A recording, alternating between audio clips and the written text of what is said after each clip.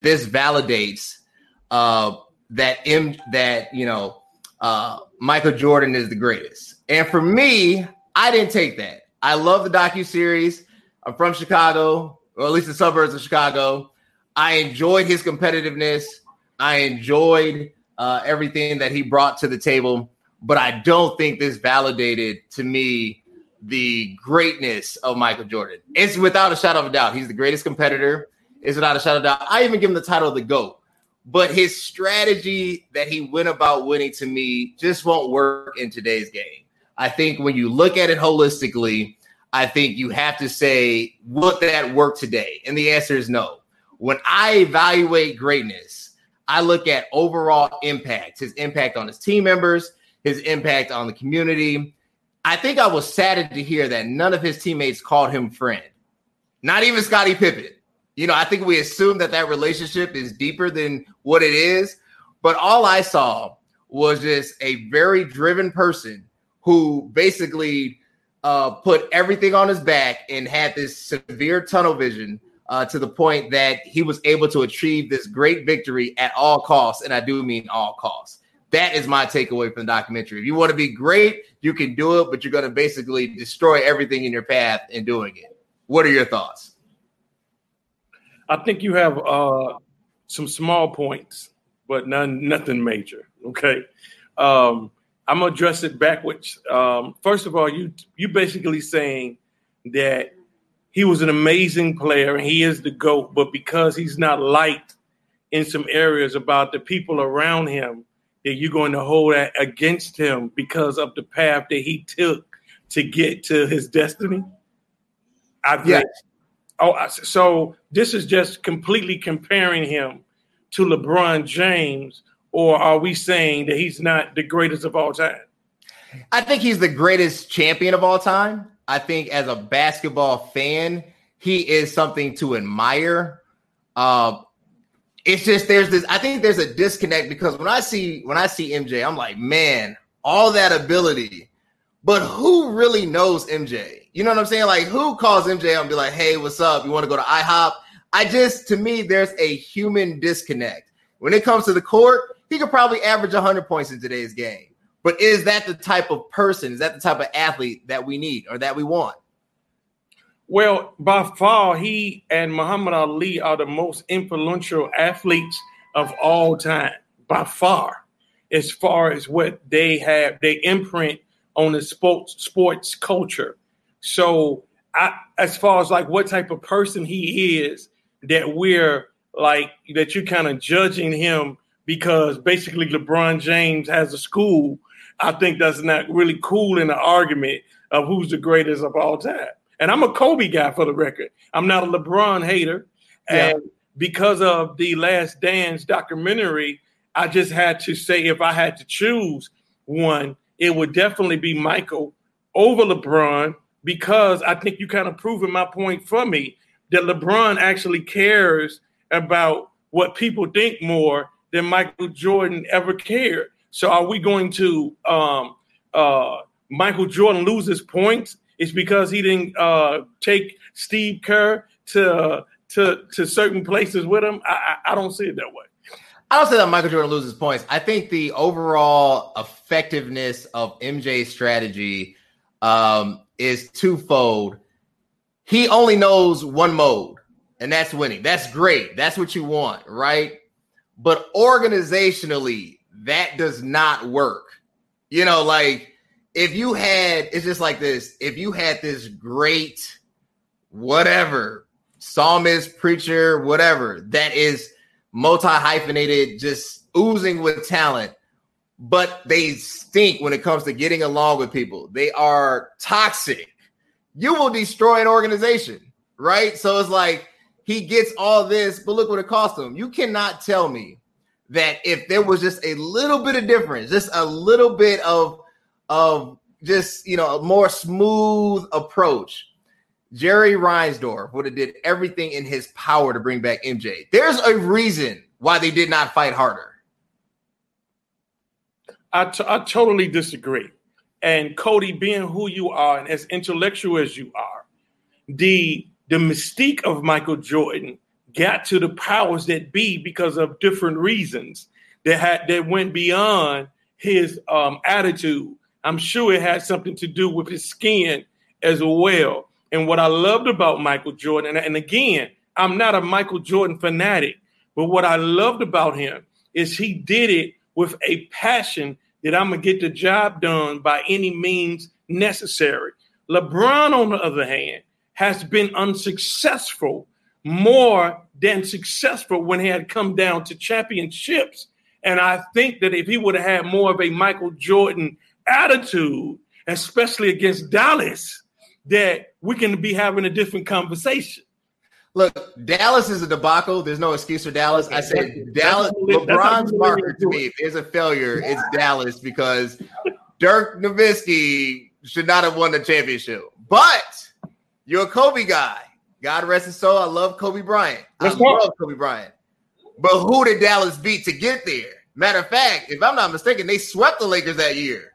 That was the Andrew Bynum to the ribs on the little point guard. Mm-hmm. So it's not that LeBron dropped the ball.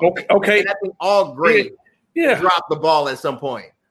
But his dropping the ball was more because of lack of depth with the team. Oh, okay. Yeah, it wasn't because look. Their starting point guard was Carlos Arroyo. They really had no bench play. Dallas comes out and literally has 12 deep on their roster. 7 of them are three-point specialists. And literally they got out-coached. They got outplayed. And I just can't take Dallas as the black stain. I think Dallas was just a learning moment for me. And considering that they did it in their first year, that's hard to come together to win a championship in the first year. Mr. Kelly. Yeah. LeBron did not want the ball. He did. So whatever you want to say about Kobe Bean, let me show you. Okay. All right. Whatever you want to say about Kobe Bean or Michael Jordan, you've never seen them not want the ball. Okay, so when we come down and talking about greatness, how in the world, and as great as LeBron is, how in the world are we even comparing him to Michael? And how did y'all skip Kobe when this man did not want the ball, Cody? Come on, family. I don't think we're skipping Kobe. I love Kobe. I think people do him a disjustice by skipping over him. But the problem with, I get the Lower Marion jersey. I get it. Look, I rooted for Kobe. Kobe is so good, we didn't realize how good he was. The problem with the Kobe Bryant comparison is that when you saw him, you saw Mike. When you see LeBron, you don't see anybody like him. He's so different. He's built different. He looks different. He is literally a 6'9", 280-pound juggernaut out there that can move like a gazelle. Agreed. And when you see that, you're just captivated by his aura. The problem is with Kobe is that because Kobe was so great, he had to overcome 2 shadows. The first shadow is Shaq. You can't ignore the Shaq effect. The second shadow is MJ. You can't ignore the mannerisms, the talk, the vocal registry. I mean, so much of Kobe Bryant is MJ, and that's not a bad thing. I love Kobe Bryant. If Kobe was in the game today, he would average 35 without a shadow of a doubt, if not 40. But I think what makes Kobe better, and when we look back in hindsight, is the progression of who he was. We saw Kobe grow up. We saw him develop. We saw mistakes. We saw maturation, right? We saw a completed product. MJ literally is linear from 84, 85 to 2003 with the Wizards. That's just the same person, so every great story needs dynamic appeal. Every great story needs the ups and downs. MJ, unfortunately, this is it. The ups and downs is his relationships with teammates and opponents. Just like I think Isaiah Thomas gets unnecessary flack. I think Isaiah Thomas is one of Chicago's greatest, if not the greatest. He won 2 rings. Behind him, to me, is Derrick Rose. Talking about true Chicagoans, right? So it's hard for me to digest what Michael put out, he's without a shadow of a doubt. There's nobody on earth that can touch him from a basketball standpoint. Okay. When you think about would it work today, the answer is no. There's no deny about it. There's nobody who would team up with that. Can I ask you a question? Sure. If Michael Jordan was on that Heat team instead of LeBron, who would have won that series? If MJ was on the Heat team in 2011, yes. Be honest. Come on. If MJ was on the Heat team in 2011, come on, Max Kellerman. You can lose a debate every now and then. Chris Bosh would have had a migraine. That's how it would have worked. Oh, I'm just trying to tell you that he would have won. He would have won. He would have won. So what I'm telling you is that sometimes greatness comes with a price. And because Michael paid the price for it, and we talking like LeBron just is the greatest teammate of all time. I mean, everybody's not perfect. People have their flaws, but he makes people better. He makes people better. This is not a teammate. Wait. He makes who better? He made Bosh better. Wait. What? Do you know Chris Bosh was already the All-Star? He was, but he became a better player with LeBron. You do know D-Wade was already an All-Star, right? Mike Miller better. He made Carlos Boozer better. He made Daniel Gibson better. Gibson. Hold on. So you mean to tell me that Jordan didn't make Kerr better? He didn't make Cliff Lipperstein better? Cody, your argument. Come on, your argument when it comes down to making better, just because LeBron is a better passer doesn't make that he makes everybody better because his game is more like Magic Johnson. LeBron makes organizations better. LeBron is a CEO in a player's body, and he's always pushing the envelope to create a better structural efficiency. I mean, are we talking politics now? Am I supposed to go Joe Biden on you? It's because we were talking. No, we don't need Joe. According to Joe, if you don't vote for Joe, you're not black. We don't need Joe. He overheard black people talking. It's like, I'm gonna try this one. He messed up on that one. Yes, he did. But that's a good segue. Let's shift focus here. Okay. Let's shift focus. Like I said, I agree. MJ's still the GOAT. But if I had to pick somebody to start my franchise, I'm picking LeBron. Let's shift focus to something more serious. We are in the, I would say, latter stages of COVID-19. Has the church done enough when it comes to COVID-19? Has it done enough? I've seen a lot of services. I've seen a lot of programs and conferences, but really, is that what's needed, right? When you think about 14.7% U.S. national unemployment, you think about 30 million Americans unemployed and or furloughed. You think about a third of them will not return from their furloughed status. You think about the new normal that's going to happen because organizations now have a case study to look at future workforce planning strategies going forward. Has the church done enough? Absolutely not. But it's not because of the pandemic. It was because we wasn't doing enough before the pandemic. So we're not going to be able to tap into better while we in famine when we do not have vision, even when it wasn't a famine. So one of the things that I'm very careful about when we use the word church, it's a difference between church and churches. Right. So the church is always going to be good scripturally. But we as churches that we are linked into the body of Christ, like I'm linked in here. Right. Many times we drop the ball is because we do not stay true to our identity. Like I know what my church is. I know what our identity is. I know what we do well. I know what we was called for. And I know our weaknesses. But you'll never hear me proclaim that in particular areas, that's our ministry. Right. So I think that many times we get this thing mixed up in churches that the church, one physical church, I'm going to use Brother Life as an example, is that we're supposed to have this well-oiled machine in all of these areas to make sure that everything is taken care of. I believe that our role as Brother Life is to serve those who are hurt and rejected. And during this COVID-19 pandemic, I've still been attending to them. So basically, I just do what I do. and that's the best that I can do as far personally.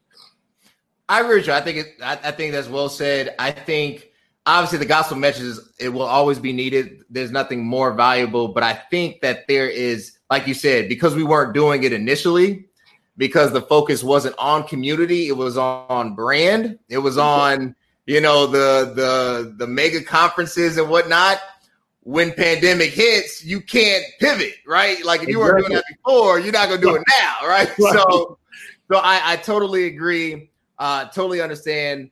My issue is when you're talking about bridging the gap, and I know you got to go. You're a busy man. You got a revival tonight. I'm here. Let's talk. All right. When you're talking about bridging the gap, and there is what I will call faith without commitment, and what I mean by that, you have a lot of people that I really feel love God, but church and that, and what I mean by like the organization and that just don't seem to add up, right? And especially probably within the millennial generation more than ever. What is the message, right? Like when you look at the Ahmaud Arbery's of the world, you look at the incident that just happened in Minnesota, you're looking at 36 shootings Memorial Day weekend in Chicago, 9 deaths overall. What role is the church playing in any of this chaos, right? Because obviously the days of Martin Luther King are gone. We don't have that leader, that one face. So what do you do now? So my question to you is, as the church, as you say, right, how can we present a united platform without a leader?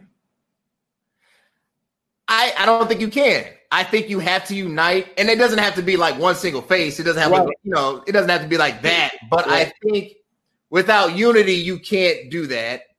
But you have to at least agree on vision. And my problem is that I don't see it. I'm not speaking anything particular, so I'm not shooting shots, right? No, I get it. But if it's not there, if there was, like you said before, if there wasn't an initial focus and we don't have an answer, right? We don't have a strategic plan in place.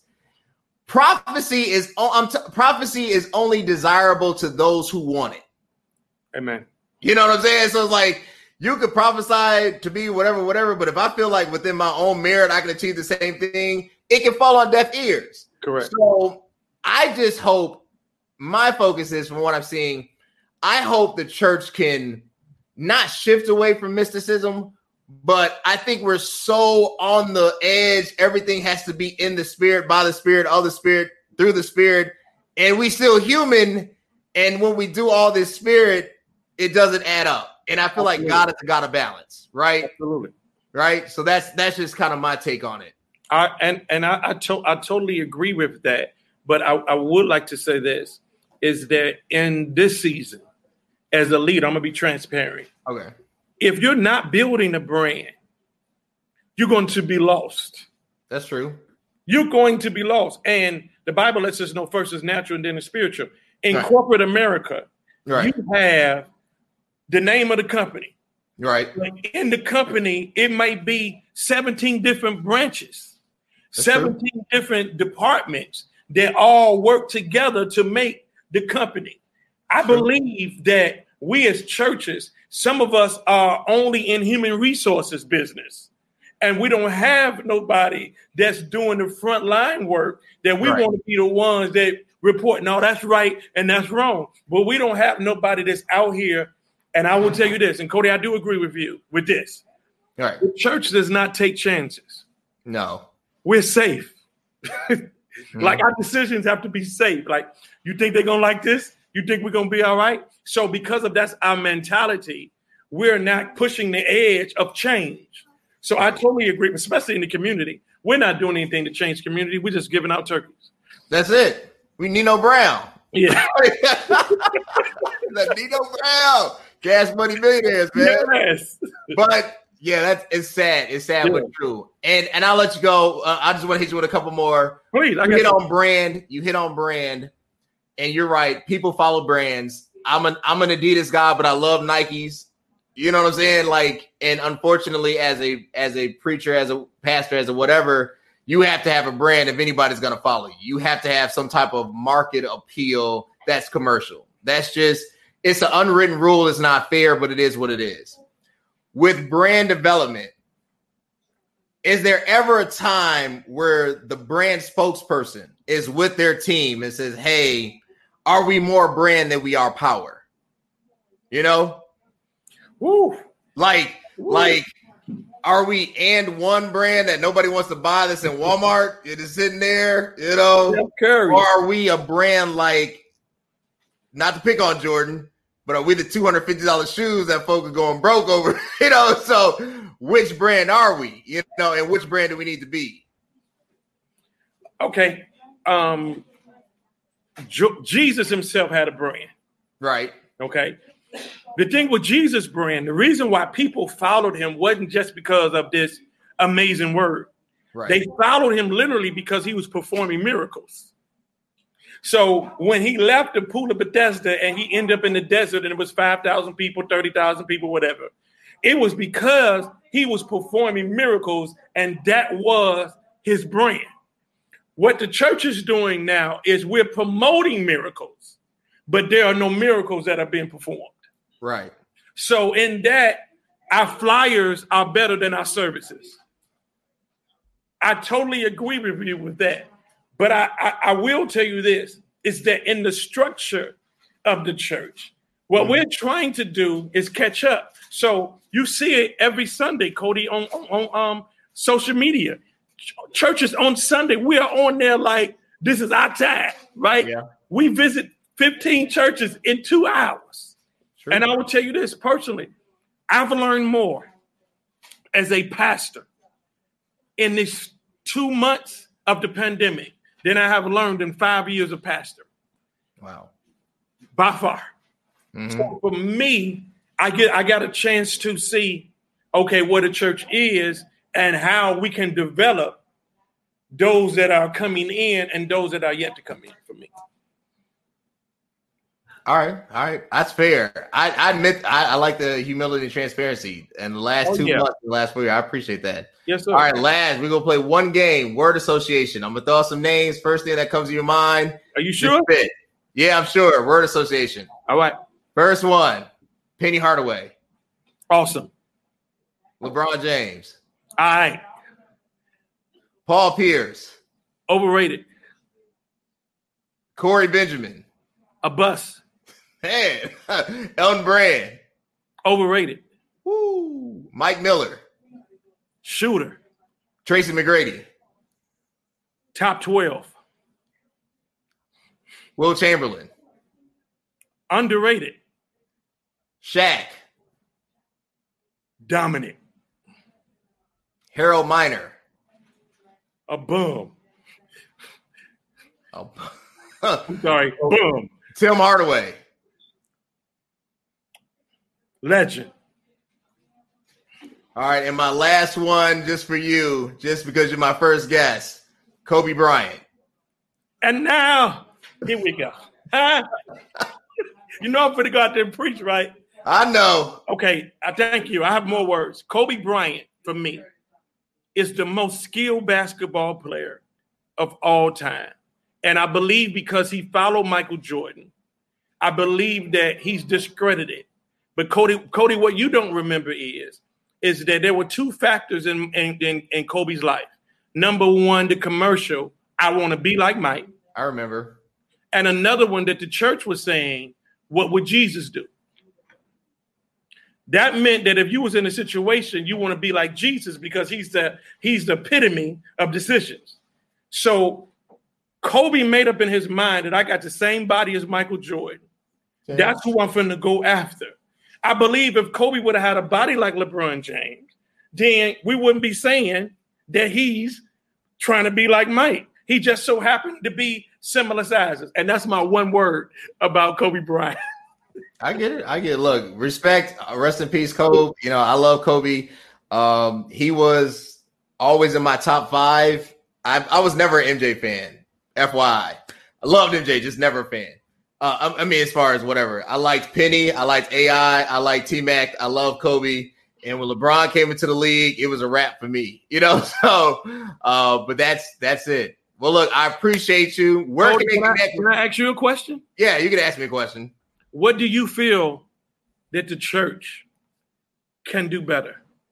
What do you feel? Give me. I hear a lot about what the church should do, but I never hear solutions from people who are asking me about the church. I just hear questions. I think the first solution is this. You have to have a strategy. And what I mean by that, I think the church is equipped with the greatest generation of preachers when it comes to expositors, people who can really proclaim the gospel, people who are talented singers, psalmists, musicians, prophetess, prophets, you name it, we have it. It doesn't matter what denomination. This is the greatest to me generation of just gifts in the body of Christ.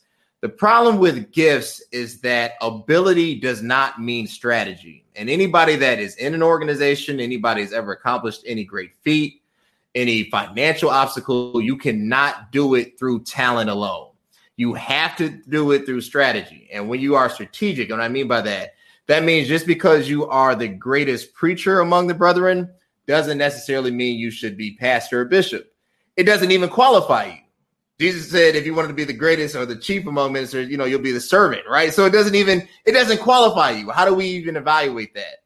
What plan do you have, right? And we hate to say that because we all want our leaders, our spiritual leaders, to be dynamic like TD Jakes, to be studied like Noel Jones, to be black conscious like Jamal Bryant, right? But they don't have to be. And that's just the reality of it.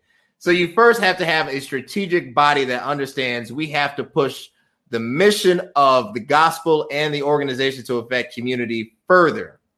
How do we go about doing that? Then you have to take an assessment of the talent around you. The other thing is, my mama would say it like this: never put a fat person in the kitchen. And what she meant by that is that we have a lot of people who, I always say this, great leaders have another life.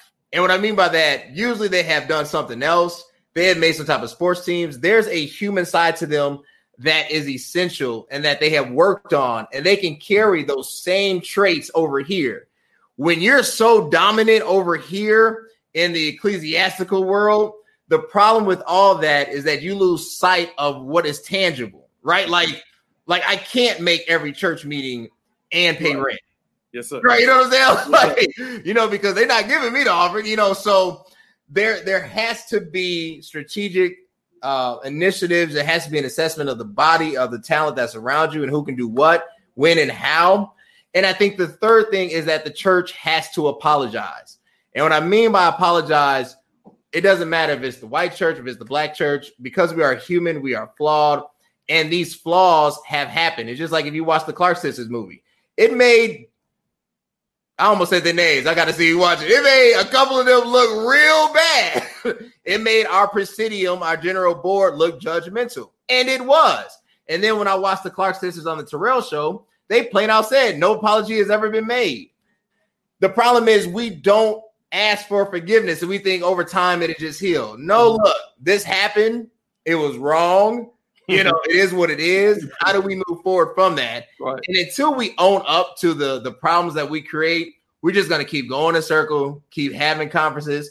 And I'm not saying they're not effective. I'm not saying that people won't get saved. I'm not saying that people won't get blessed.